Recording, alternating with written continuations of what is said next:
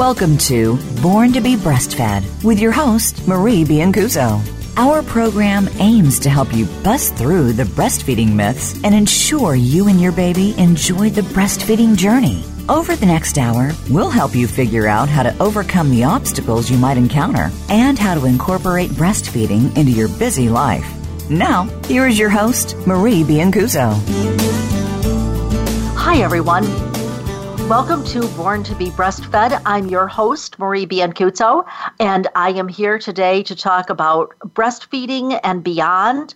And today I have a special treat for you because I'm going to be talking about the beyond part along with breastfeeding with my guest today, Professor Amy Brown. Dr. Brown, welcome to the show. Hi. Professor Amy Brown is based in the Department of Public Health, the Policy and Social Sciences at Swansea University in the UK, where she leads the Master of Science program in Child Public Health. Now, she's got a background in psychology, and she first became interested in the many barriers that women face when breastfeeding. Can you guess when? When she had her own baby. And now, 3 babies and a PhD later, she has spent the last 12 years exploring the psychological, cultural, and societal barriers to breastfeeding, with an emphasis on how we can better support women to breastfeed. Dr. Brown has published over 60 papers exploring the barriers women face in feeding their baby throughout the first year. And in 2016, she published her first book, Breastfeeding Uncovered: Who Really Decides How We Feed Our Babies, followed by her second book, Why Starting Solids Matters, in 2017. Her third book, The Positive Breastfeeding Book, was born just last week. She is a regular blogger, and she aims to change the way that we think about breastfeeding, mothering, and caring for our babies. So again, one more time, welcome to the show. Thank you for having me. Well, I'm just delighted that you can be here because from everything that I have understood from your writings and your general philosophy, it just seems to me like you really want to help people, parents, society, to normalize not only the breastfeeding piece, but the sleep piece as well. So I want to start out then by talking about, especially in the early days, and then we can kind of move to when the baby is a little bit older, but talk to us a little bit about, is it normal for breastfed babies to feed frequently? Completely. And I think this issue about how often babies feed is like really at the forefront of new parents' minds. It's one of the things they worry about and they talk about all the time. It's not helped by everyone around them questioning, how often did he feed? You sure he needs to be feeding again? They feed really, really, really frequently. But for some reason, we have this idea that they should feed in some kind of set schedule, sort of every 3 or 4 hours on the dot. Now, as adults, do we do that? Do you go 4 hours in between each drink and, look at the clock and go, right, it's 12 o'clock, I can have a cup of water now? You don't. It's normal behavior for humans is to eat and drink throughout the day. And that's certainly the case. We know really tiny babies who have really tiny tummies. Completely normal. I mean, the guidance says something like feeds every 2 to 3 hours, but that's on the kind of long side, really. So many babies feed practically all the time, on and off, irregularly. They'll have a snack here, then they'll have a longer sleep, and then they'll have another snack, and then maybe a bit more. And it's really, really normal for them to be on and off all day. I mean, you should always kind of check that everything's going all right and they're gaining enough weight and they're hydrated and all of that. But just because they're feeding frequently doesn't mean something's wrong. It means they're just acting in a completely normal way. Yeah, see, I agree. And certainly during that newborn phase, especially, the whole idea is for the baby to get to breast frequently, to stimulate the breast, and the breast knows that it has to make more milk and so forth and so on. And honestly, mothers, I think, just need to understand that it's such a reciprocal process. Oh, completely. I mean, and we forget that the baby knows what they're doing. they're not helpless. They're biologically programmed to get fed. They are biologically kind of set up to want to feed lots to stay close. They know what they're doing. So and there really is a certain amount of just, trusting your body, trusting your baby, and going with that. Yeah, I frequently will tell professionals it's really a matter of the human race is set up for survival. It is rigged. And these babies do know that they need to feed frequently, and so they ask to feed frequently, and of course the parent has to be able to read the cues. But talk to us, because there's been so much flap lately about babies waking up at night. Now, you and I are old enough to know that when, especially in that first month, maybe the first few months, we know that pretty much they're either eating or sleeping. Those are the two main activities. So talk to us about what's normal for waking up at night. I mean, I think we can't put a figure on it. We can't say this is a normal amount. And some babies, although they're really in the minority, probably about 10% maybe, will sleep well. They'll sleep through the night. They'll sleep through the night from quite an early age. But the vast majority of babies are going to wake up, and there are so many reasons for that. But the very first thing I always say to someone when they say, oh, should my baby be sleeping through the night? I say, well, do you sleep through the night? do you go to bed, and have 8 hours solid sleep?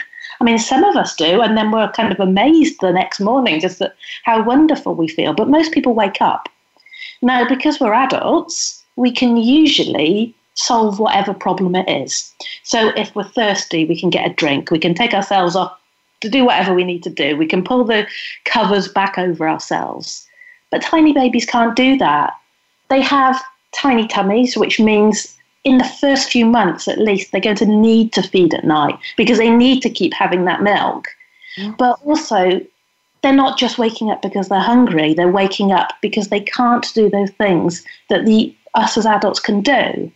But the part related to that, the other thing I always say is, okay, so you wake up at night and you have a partner, you have a spouse, you have whoever you've just found in bed with you at night. If you were upset, if you needed something and you said to your partner, oh, I've had a really bad nightmare, or for some reason I can't get out of bed and find a drink, and they ignored you and they told you that, to ignore, you should be sleeping through the night by now, then we wouldn't think very much of them. But we expect our tiniest babies to do just that. I hadn't really thought of the fact that they can't pull the covers up more or throw the covers off if they're too hot or what. I mean, I really never thought of it that way. I've always wondered, this is the same mother who has been getting up at night to empty her bladder for how long? Because, of course, the baby is sitting there in her body, splashing her bladder, and she's the one asking, well, he's getting up all the time. Well, yeah, weren't you? And so I think it's really good to put it in that context. And I think the other thing is that it's really, really easy to blame breastfeeding with all of this. And think absolutely. That if you stop breastfeeding, then your baby would suddenly sleep. No, they wouldn't. And you'd still have to get up at night, but actually it would take you longer because you'd have to get up at night and go and heat up that bottle and feed it to the baby and settle the baby back again. When if you're a breastfeeding mother, you can, just roll over, find the baby, feed them, and they'll go straight back to sleep again in most cases. So it's thinking about the bigger picture. It's normal for babies. It's not to do with feeding. It's not to do with other stuff. It's just normal for them to wake up, completely normal. They're tiny little things. They need us. They need our help. Dr. Brown, you raised a really good point, because I think that parents sometimes think that it's breastfeeding. And in fact, I would say that for almost all of the situations that I've bumped into in the last almost 4 decades, the baby is still, whether it's sleeping or other issues, they are still going to have a need. You can give them formula, but they're still going to have a need. Completely. And on the other side of the break, we're not quite there yet, but on the other side of the break, I want to talk to you about this big flap that we had recently with putting food in the bottle to make the baby sleep longer and so forth. But before we close out this segment, tell me this. how you feed the baby, is that going to just miraculously change their behavior? And if not, why not? No, it's not. I think it's one of the biggest myths out there that formula will make your baby sleep. Now, the first question is, well, why? There's no reason why it would help your baby sleep more. Firstly, because formula and breast milk have pretty much equal calories and fat in it, so it's not like you're going to be giving them more. And secondly, they're probably waking up for normal other reasons. It's not to do with actually the food they're receiving, the milk they're receiving. They wake up for all sorts of things. So how is changing their milk going to affect that? Now, so many parents do that. Excuse me, we do know that babies who are formula fed, that formula is more difficult to digest. And so it's likely that they will be having a little bit longer of a sleep time. But nonetheless, that is not going to get them by any means to, quote, sleep through the night or to sleep a long stretch. It's like this will buy you maybe a little bit, but not enough that is substantial. But anyway, I interrupted. Keep going. Well, just following up on your point there, I mean, formula is more difficult to digest, but that doesn't necessarily equate into sleep for every formula-fed baby. So for some, it might make them sleep, an extra few minutes or so. For others, they may be finding that difficulty of digestion or uncomfortable and be up because of that. But it's also, there's research out there that shows that breastfeeding mums actually get more sleep, even when their babies wake up more, because it's easier and quicker to feed and settle a breastfed baby than it is a formula-fed baby. So it's kind of this illusion, really, that in some way that's going to equate to more. And there are studies out there that say, oh yes, formula-fed babies in the very early months sleep for longer. And then when you look at the actual times, it's a statistical difference, but it's not actually a real-life difference. Sure. As you say, they don't go from waking up 4 times a night to sleeping for 10 hours straight. So it's thinking about that. And we've done research showing that by the time babies get to 6 months, the type of milk you feed them does not matter. It does not affect whether they wake up or not. Breastfed and formula-fed babies wake up just equally with each other because they're waking up for other reasons. They can get their main calories in the day. So it's also the point of remembering that how you are at this moment in time, how your baby is acting at this moment, is not going to be that way forever. They are going to change and adapt. So even if formula got you an extra few minutes sleep a night, it's not always going to be that way. It would be a very short-term potential gain against a lot of loss that could impact going further down the line. I would agree, and I really like your idea that just that the fact that it is more difficult to digest actually might cut in the other direction. That is, the baby may have discomfort. I really never looked at it that way. Very interesting. Hey, everybody, don't go away. I am here today with Dr. Amy Brown. When we come back, we're going to have some very interesting discussion. Don't miss it. We'll be right back after this short break.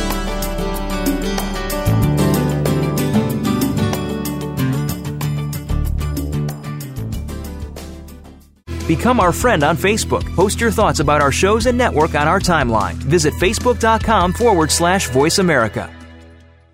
Do you need breastfeeding training for your hospital staff? Maybe you need to offer all 15 sessions to meet the baby-friendly requirements. Or perhaps you need just a few sessions. Check out Marie's new course, Best Practices for Breastfeeding Management. It's perfect for improving your exclusive breastfeeding rates and helping staff earn contact hours. You know Marie will focus on the clinical outcomes, not just the training process. Marie's course offers the ultimate in flexibility and convenience. It's online 24/7, so staff can study at their own pace. You can use the course for all of your staff or just your newly hired staff. And Marie offers a tracking report, so you can tell who has started or finished. Best of all, staff can print out their own certificate when they finish. Don't waste another minute trying to develop your own course. Trust America's leading breastfeeding educator to provide staff training that works. Call Marie today at 703-787-9894. 703-787-9894 and ask for your bulk discount. Relationship issues? Anxious? Parenting challenges? No more. Learn how to live your best life. Tune into Straight Talk with top psychotherapist, relationship, and anxiety expert, Sandra Reish. In this program, you'll learn how to transform your challenges into effective solutions, whether it's relationships, parenting, anxiety issues, or other life traps that you struggle with. Sandra will show you how to change them and how to live the life of your dreams. Listen every Thursday afternoon at 6 p.m. Eastern Time and 3 p.m. Pacific Time on the Voice America Health and Wellness Channel. Was your breastfeeding experience stressful or challenging? Did you face an unusual obstacle and go on to meet your goals? If so, we'd like to hear from you, and so would other mothers. Email radio@borntobebreastfed.com to see if you can be Marie's next guest. Have you friended us on Facebook yet? Why not? Just go to facebook.com/Voice America or search for the keywords Voice America. Once you are part of our Facebook network, you'll receive daily messages about what's happening with our shows, this week's featured guests, and new happenings at the Voice America Talk Radio Network. And you can add your voice to the always active discussions on our timeline. Just go to facebook.com/Voice America or search for Voice America.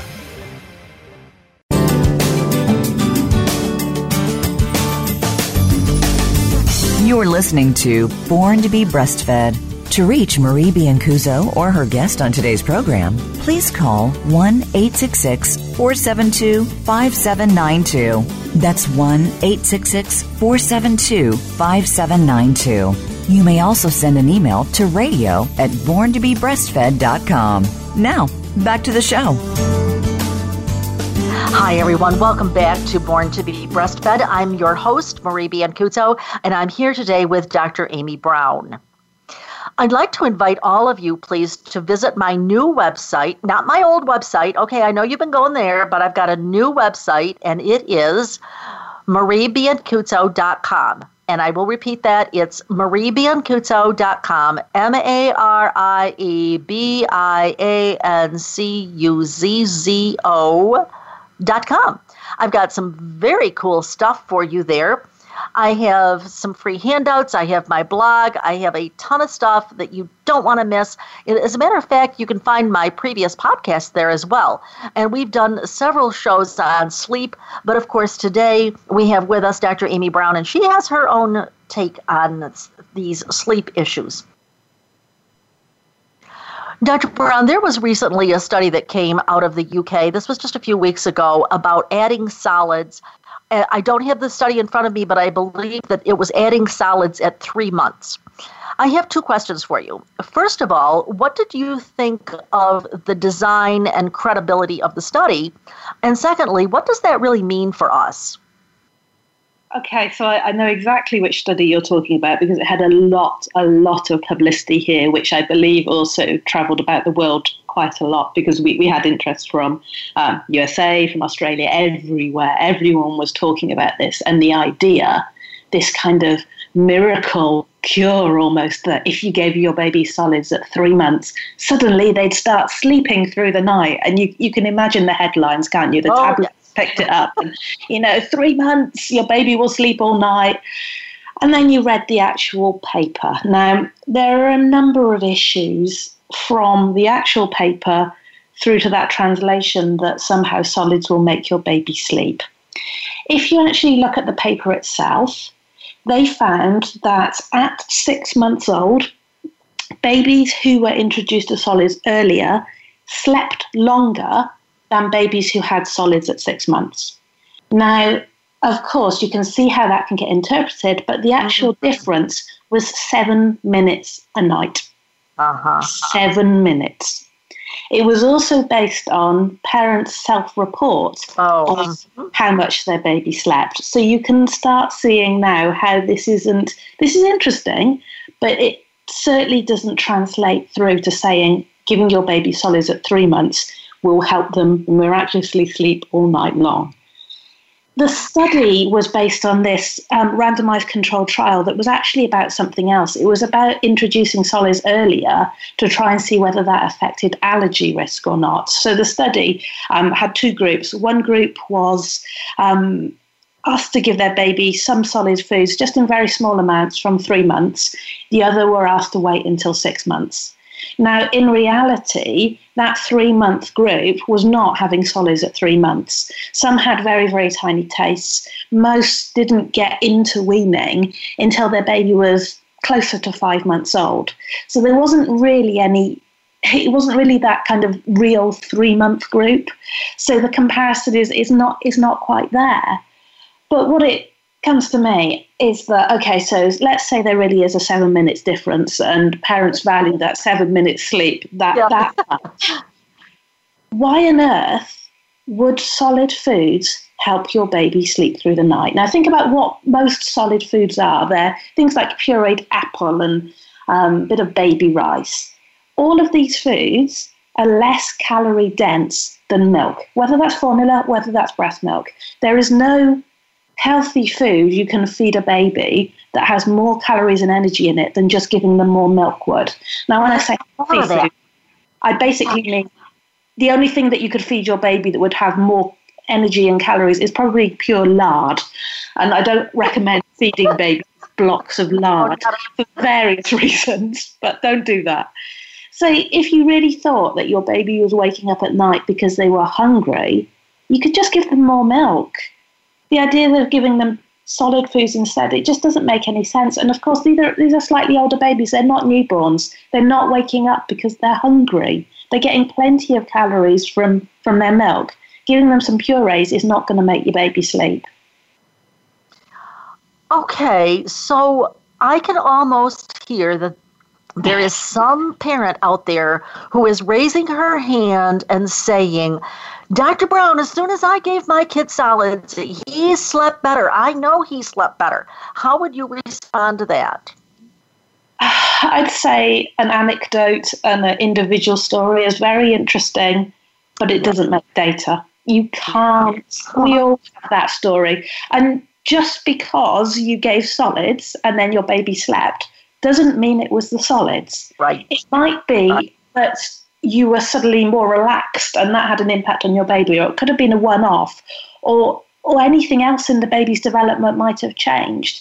And in any study like this, we have to ask, well, why? Just because a difference or a pattern occurs, that doesn't mean anything unless we understand why. And there is no reason I can think of why giving solids to a baby would help them sleep.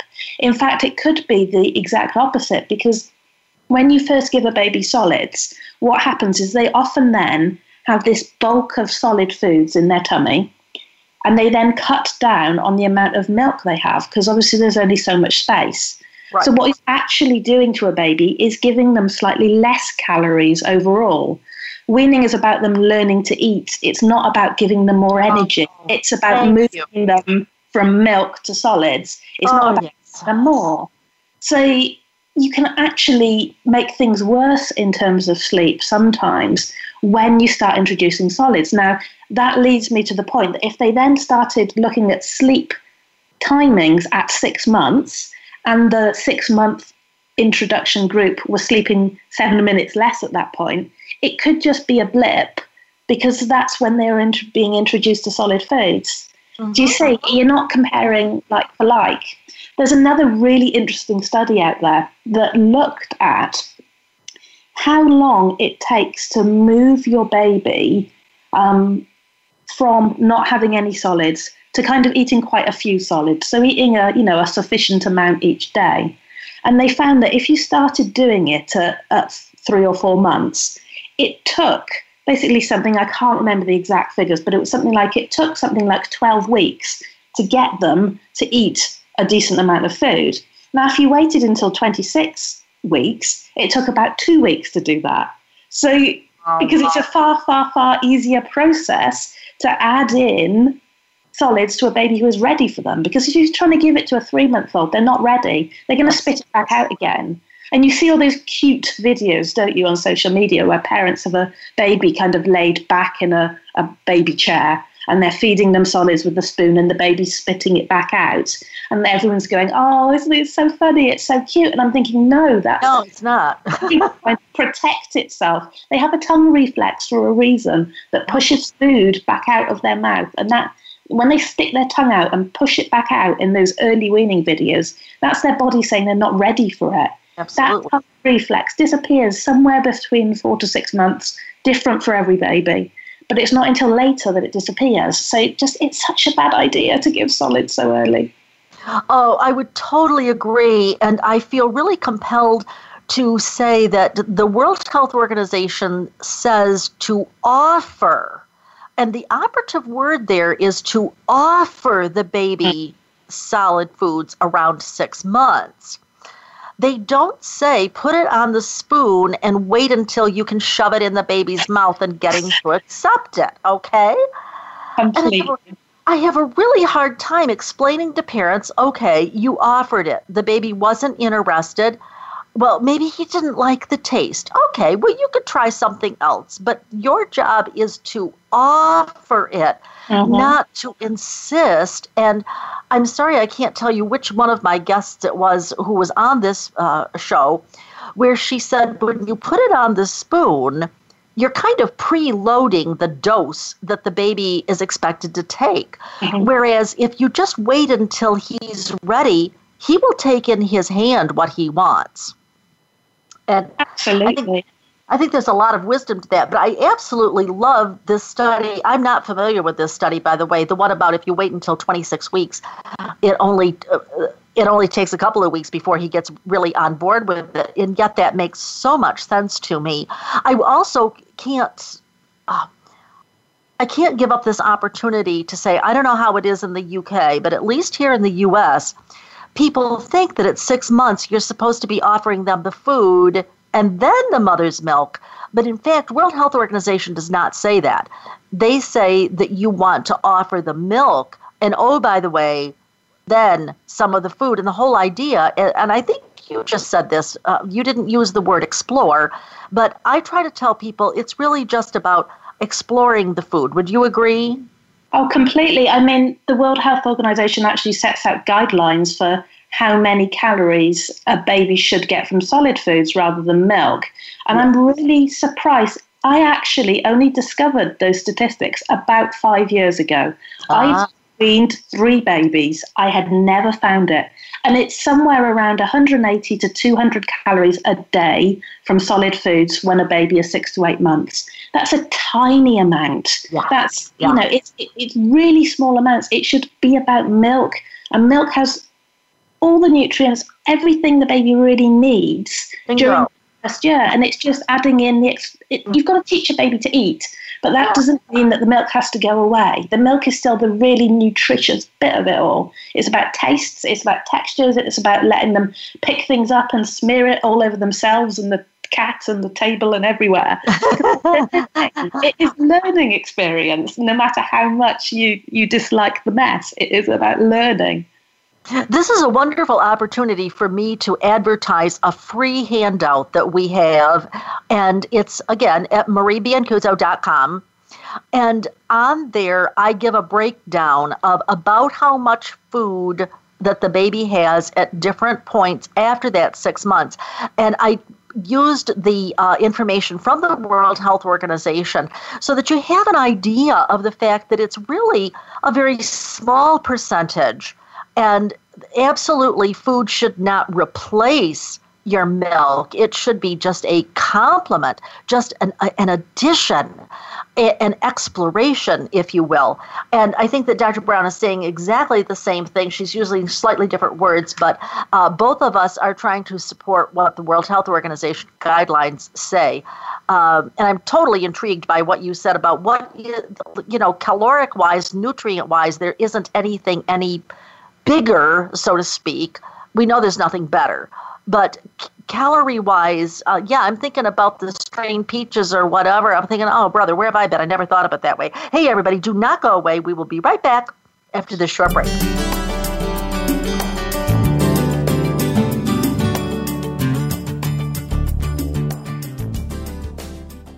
Become our friend on Facebook. Post your thoughts about our shows and network on our timeline. Visit facebook.com/Voice America.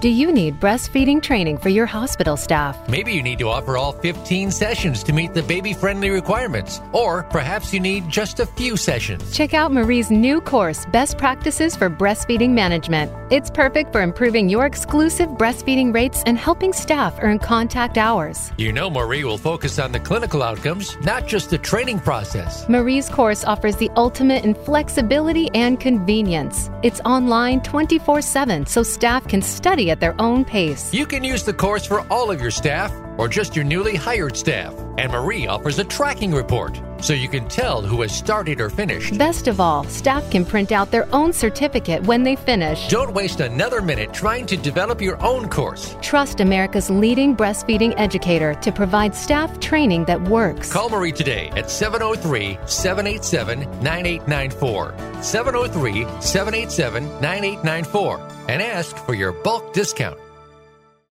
Relationship issues? Anxious? Parenting challenges? No more.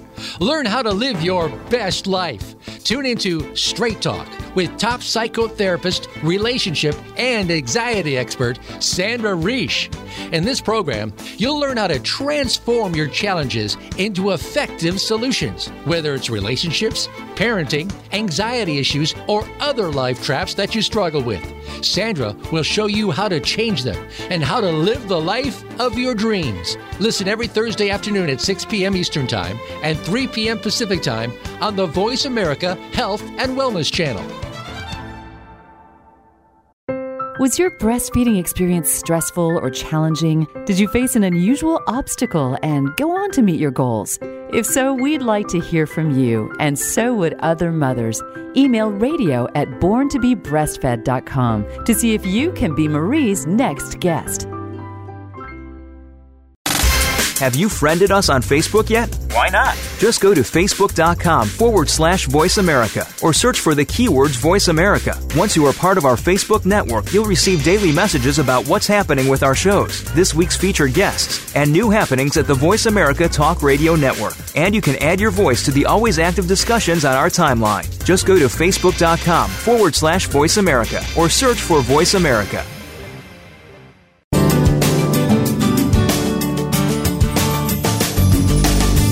You're listening to Born to be Breastfed.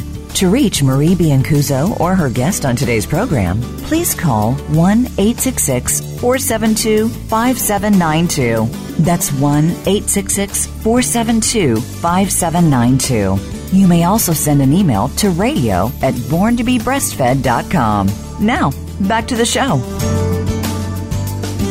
Hi, everyone. I'm Marie Biancuzzo. I'm your host for Born to be Breastfed. I'm here today with Professor Amy Brown, and Dr. Brown is here talking with us about sleep and the relationship to food. And if you did not hear that last segment, you really need to, because that was hugely interesting. So, Dr. Brown, what happens if you try to feed baby on a strict routine? Oh, a lot of bad things generally happen if you try and feed babies on a strict routine, I think we should say. This is one of my real pet issues. I ended up actually doing my PhD on this very thing about what happened if you try to feed a baby to a routine. And it just all goes wrong. I mean, if you're breastfeeding and you try and stretch out feeds, if you try and feed to the clock, what happens is you end up making less milk, because you're not feeding so frequently. You're not feeding to your baby's cues. You're trying to tell the baby when they're hungry rather than listening to the baby. So we know that the less frequently you feed, the less milk you make. And that is just what happens with a routine. So I found that I had all these mums, I followed them through. I spoke to them in pregnancy and I followed them through till the baby was about 6 months old. And it was the saddest tale, really, because so many of them were like, oh, we really want to breastfeed. And then the baby came and they tried to put them on a routine and it just all went wrong because they started having all these complications. They were in pain. They were saying, oh, my baby's really unsettled. And of course your baby's unsettled because they're saying, I want to be fed. I want to be close to you. And they perceived that as something being wrong with their milk. Yes, and they thought that because the baby wanted to feed every 2 hours or so they didn't have enough milk. So you see the same story kind of in slow motion over and over again, that the mother's saying, I don't have enough milk, he wants to feed so often. What I'll do is try and put him into a routine and stretch out the time between feeds. And that somehow might mean I make more milk. And no, it means you're going to make less milk, and it becomes a self-fulfilling thing. We've carried on this. We've been looking at it just in study after study. If you try and breastfeed to a routine, you're going to end up, okay, so some women it might work for, but for the vast majority of women, you're going to end up with complications. More widely, we've kind of looked at these parenting books that kind of tell you to put your baby in a routine. We found that doesn't work. We found that it can damage breastfeeding, but there's also an increased risk then of postnatal depression as well, because it's unsurprising if you're really desperately trying to put your baby in a routine and it doesn't work and you end up not breastfeeding, then the impact of that on the mother can be huge. Totally agree. And yet, I wish I had a nickel for every mother who has told me she doesn't have enough milk. And almost always, not always, but very, very frequently, the first question out of my mouth is, how often are you feeding the baby? And as soon as I get the vibes like she's not feeding frequently enough, or she's trying to feed on a schedule, which frequently those two things go together, well, hello, then you really don't have enough milk. And then there's the other part that I call the perception part. They actually do have enough milk, or at least they did have enough milk, and still until they started messing with, try to get this baby on a routine. And certainly we have folks out there saying how, oh, you can't spoil this baby. And I try to tell them, no, you're not spoiling the baby. A baby who is that little is not smart enough to be manipulative of parent behaviors. The baby just he needs to get his needs met. It's really about as simple as that. So this goes along with, why is it good for babies to stay close to their mothers at night? Well, it's good for babies to be close to their mother at all times, and certainly at night. I mean, if you see it from the perception of the baby, so if you kind of go back in time and you imagine you're this tiny little baby who has just been born, then you're utterly helpless. You can't even lift your own head up. Now, compare us to other mammals.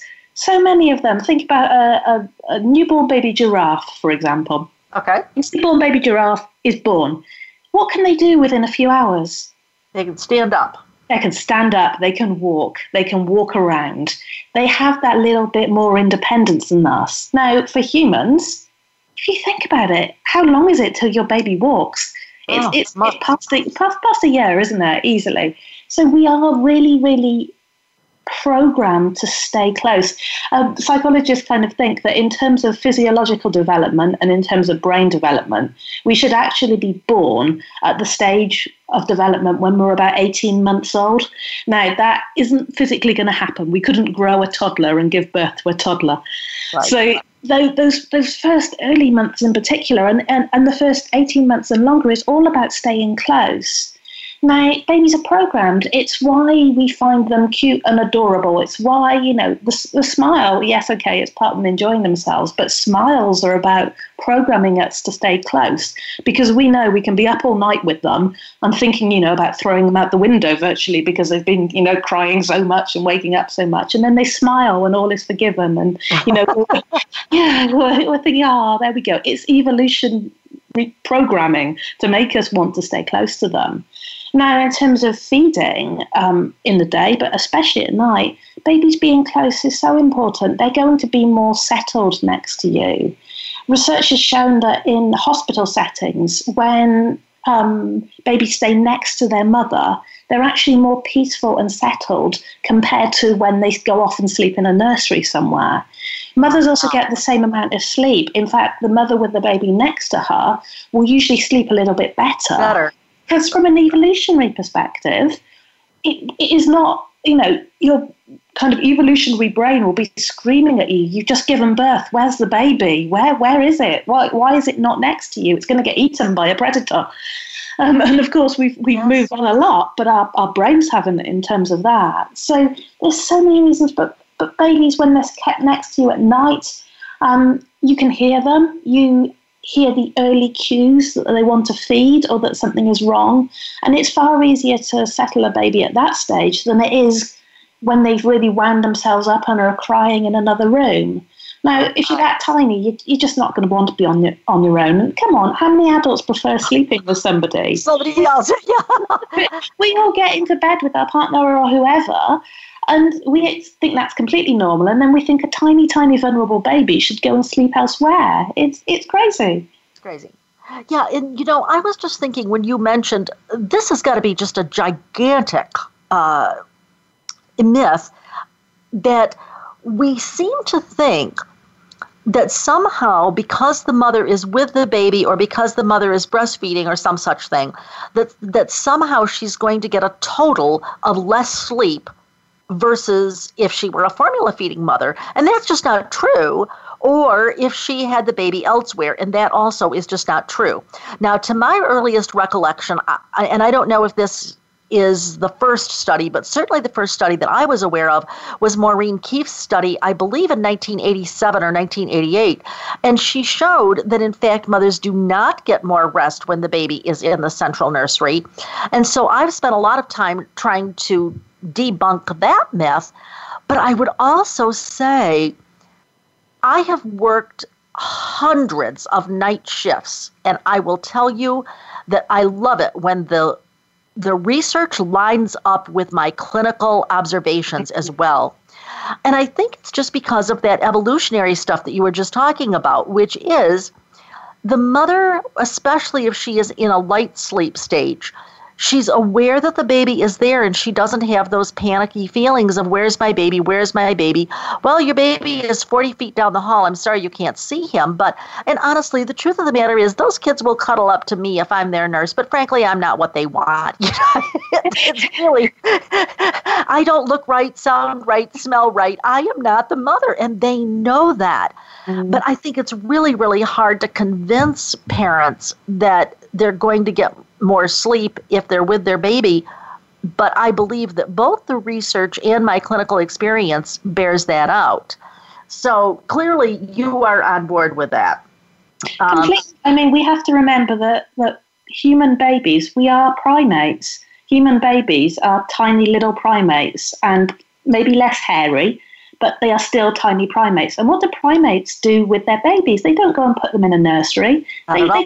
They cuddle all up night and day to them. You don't kind of go and separate a gorilla from her baby and say, oh, yeah, we're just going to pop her in the nursery. That sounds so ridiculous, yes. So, Dr. Brown, what do you tell these parents who say, well, I've read so-and-so's book about how important it is to get the babies on a strict routine and all of that? What do you do with that? I just ask them what the evidence is. And I would say there is a direct association that the books that are based on telling you that you can put your baby in a routine and that it'll work and it's good for the baby, ask where those people's qualifications are, because usually they are not evidence-based. There is no research underpinning them. A lot of the time they'll be written by maternity nurses with no experience of their own children.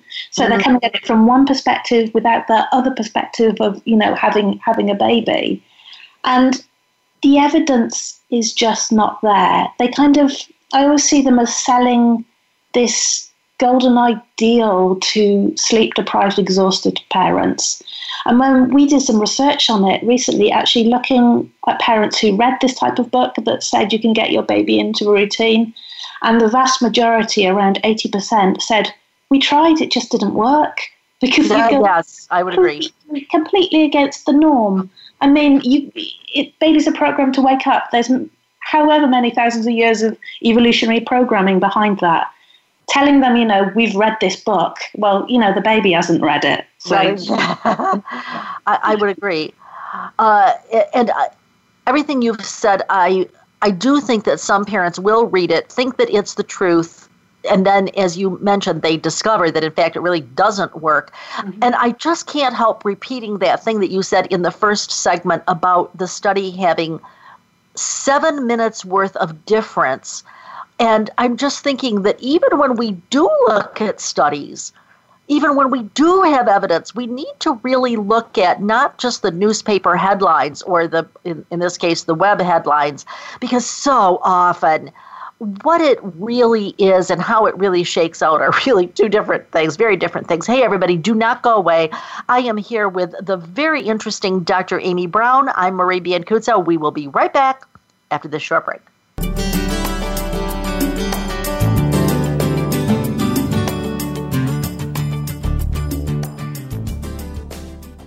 Become our friend on Facebook. Post your thoughts about our shows and network on our timeline. Visit facebook.com/Voice America. Do you need breastfeeding training for your hospital staff? Maybe you need to offer all 15 sessions to meet the baby-friendly requirements. Or perhaps you need just a few sessions. Check out Marie's new course, Best Practices for Breastfeeding Management. It's perfect for improving your exclusive breastfeeding rates and helping staff earn contact hours. You know Marie will focus on the clinical outcomes, not just the training process. Marie's course offers the ultimate in flexibility and convenience. It's online 24/7, so staff can study at their own pace. You can use the course for all of your staff or just your newly hired staff. And Marie offers a tracking report, so you can tell who has started or finished. Best of all, staff can print out their own certificate when they finish. Don't waste another minute trying to develop your own course. Trust America's leading breastfeeding educator to provide staff training that works. Call Marie today at 703-787-9894. 703-787-9894 and ask for your bulk discount. Relationship issues? Anxious? Parenting challenges? No more. Learn how to live your best life. Tune into Straight Talk with top psychotherapist, relationship, and anxiety expert Sandra Reish.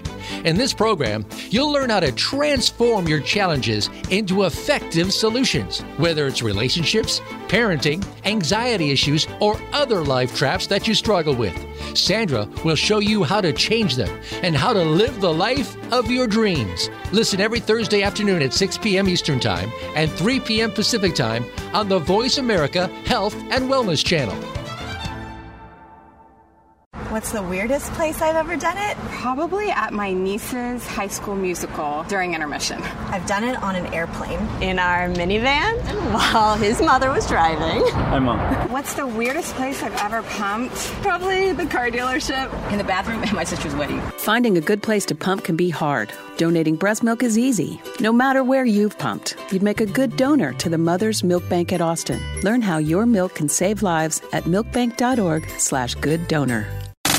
Have you friended us on Facebook yet? Why not? Just go to facebook.com/Voice America or search for the keywords Voice America. Once you are part of our Facebook network, you'll receive daily messages about what's happening with our shows, this week's featured guests, and new happenings at the Voice America Talk Radio Network. And you can add your voice to the always active discussions on our timeline. Just go to facebook.com/Voice America or search for Voice America.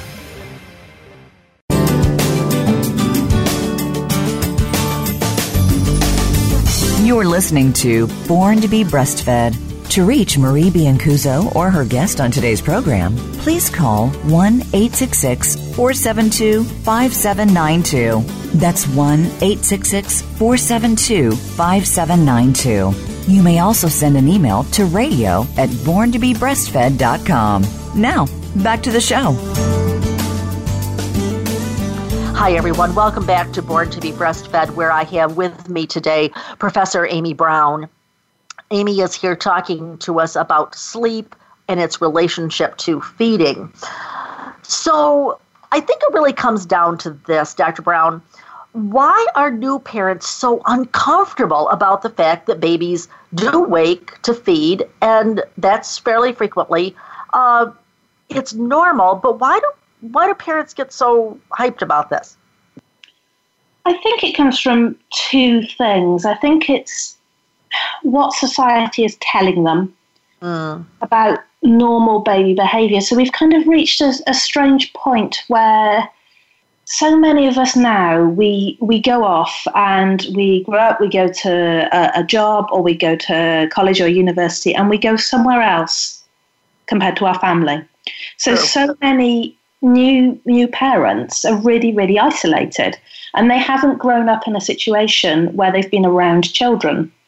I think it's a statistic in the UK that, something like only 20% of teenagers have ever seen a baby breastfed or something like that, because they're just not around babies. We're having fewer and fewer babies.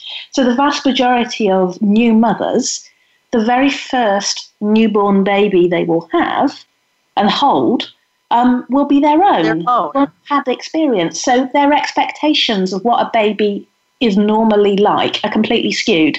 They get it from the nappy adverts on TV. They get it from TV programs, and they get it from an industry that is out there trying to promote the idea to them that babies feed in routines, that books tell you that babies can sleep through the night. This is all exacerbated by everyone around them. It's exacerbated by grandparents and things like that who seem to have forgotten what babies are really like. Seems to be a common one that grandmothers will say to their daughter, "Oh, you never woke up at night." And I think, really. And it's the kind of the questions that we ask new parents. It's like we're programmed to ask them. The big one is always, is he good? Have you got a good baby? I just think, I tell parents, tell them back, like, oh, it's been a dreadful week. I had to bail him out of prison earlier. He's a really, really bad baby. But it's like, what is a good baby? To me, a good baby is one that signals when they need to be fed, that knows to keep close to its mother. That's a good baby to me. But it's not to society. A good baby to society is one that where you can have a whole brand new person that you've chosen to bring into your life, and yet act just like it was before they even came. So a good baby is one that you don't need to see to, that you can stick in their own room at night, that doesn't feed very often, that is happy to be passed round, that doesn't need to be kind of held all the time. So it's the lack of experience and the expectations. And then it's this message from society. But then you have a third factor underneath, that it's a lack of support, basically, from parents. So I can sit here, my children are older now, they all sleep through the night perfectly. They're going into their teenage years, and, when they're getting up later than me. And it's all very well for me to sit here and go, oh, yeah, what you need to do is feed your baby whenever they want to be fed. Keep them close to you at night. Don't leave them alone. That's really, really, really tough if you're doing it on your own. We weren't designed to do this on our own, though. We were designed to do it in communities. We're designed to do it in extended family. Going back in years, you wouldn't have been stuck in the house all day on your own with a baby, just kind of having to meet all their needs. People would have been around you. You'd have probably, going back even later, you'd have passed the baby to your sister to give a feed to. It wouldn't have all been down to you. It wouldn't all be down to you holding that baby continually. And yet this is what we're kind of now faced with. So many parents. How can we change all this? How do we change it? I think we need to bring in a system where we actually value new parents. I think that's actually what it's about. You have education, you have promotion around normal baby behaviour and sleep, and promotion around breastfeeding and how to help breastfeeding. Great, that's all needed. But actually you need to come up a level above that, where governments, where societies actually invest in new parents. It's not just about the feeding, it's about valuing them. And if you look at models, and this is a big one for you in the United States, if you look at models such as Sweden, where I believe it's either Sweden or Denmark, where they have 15 months paid maternity leave at 90% pay. Now, look at their breastfeeding rates. They're really, really high. It's really no surprise, is it, that when kind of parents and parenthood and mothering is valued, that parents feel more confident, they feel more able. They also have this system where dads have a 3-month paid at 90% paternity leave, and there is a pressure and expectation on them that they will take that. Rather than here in the UK, we have a system where dads get 2 weeks paid paternity leave. And a lot don't take it because the pressure is actually on them to be back in the office and earning the money and all of that. So it's about how families are valued, and it's about looking wider than just breastfeeding or sleep. It's about caring for new parents and giving them the resources that they need. Because how many women in the US must go back to work so early? And then you're telling them about, you should breastfeed, you shouldn't put your baby in a routine. They're having to go back to work when their baby's waking up several times a night. No wonder you can see why they want their baby to sleep so badly. I might also add that even when you are past the breastfeeding rate stage, certainly everybody who works in my office, their kids are, school age by now. But I can tell you that we rotate schedules so that people can get their kid off the bus, because I value that. And honestly, we make it work. But that's because I am committed to it as the business owner, and because everybody else is supportive of some other mother's child. And so I think it's really, as you say, a bigger problem. In the minute or so that we have left, by the way, I also want to give just a shout out here for what you just said about parents' expectations and understanding. This is one of the reasons why I am so committed to doing this podcast, is I want parents to get the right information. If you are listening now, would you please take a moment to go to the iTunes and rate the podcast for us? Not necessarily this one, but any one. And the reason I say that is because that helps other people to find the show, and we really want to get that information out to them. So if you found it valuable, please help other people to find valuable information. Dr. Brown, before we go, you have to tell us about your new book. What's the title? It's coming. So it's called The Positive Breastfeeding Book, and it will be out on the 21st of September. I believe that you can get it via Wordery or somewhere like that for free shipping outside of the UK. But it looks at all this we've been talking about. It's helping parents have realistic expectations about breastfeeding and sleep and normal baby behavior. So it talks about how often babies really feed, how often babies really wake up, and why. So saying what is normal and why it's normal. It talks about that fourth trimester, those 3 months, after the baby is born, and how normal it is for them really not wanting to be put down. But it's got all sorts. It's got going back to work and breastfeeding. It's got breastfeeding in public, really strategies for helping new parents get through breastfeeding and get it established. And looking forward, it goes into breastfeeding older children and eventually weaning them off when they're older. Excellent, excellent. And for those of you who are interested, and you all should be interested, I will be featuring that on my website as well. And so now would be a good time to say that would be mariebiancuzzo.com. Dr. Brown, thank you so much for being with us today. It was truly a delight and hugely enlightening for all of us, I'm sure. I'm sure I speak on behalf of all of the listeners in saying thank you so much for coming. Thank you for having me. And for all of you, just remember, I will be here next week. In the meanwhile, you can find me at mariebiancuzzo.com. And you should always remember, this week and every week, your baby was born to be breastfed. Have a great week.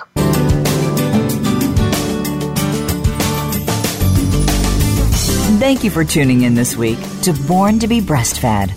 Please join Marie Biancuzzo next Monday at 3 p.m. Pacific Time, 6 p.m. Eastern Time on the Voice America Health and Wellness Channel. This week, do what's best for you and your baby.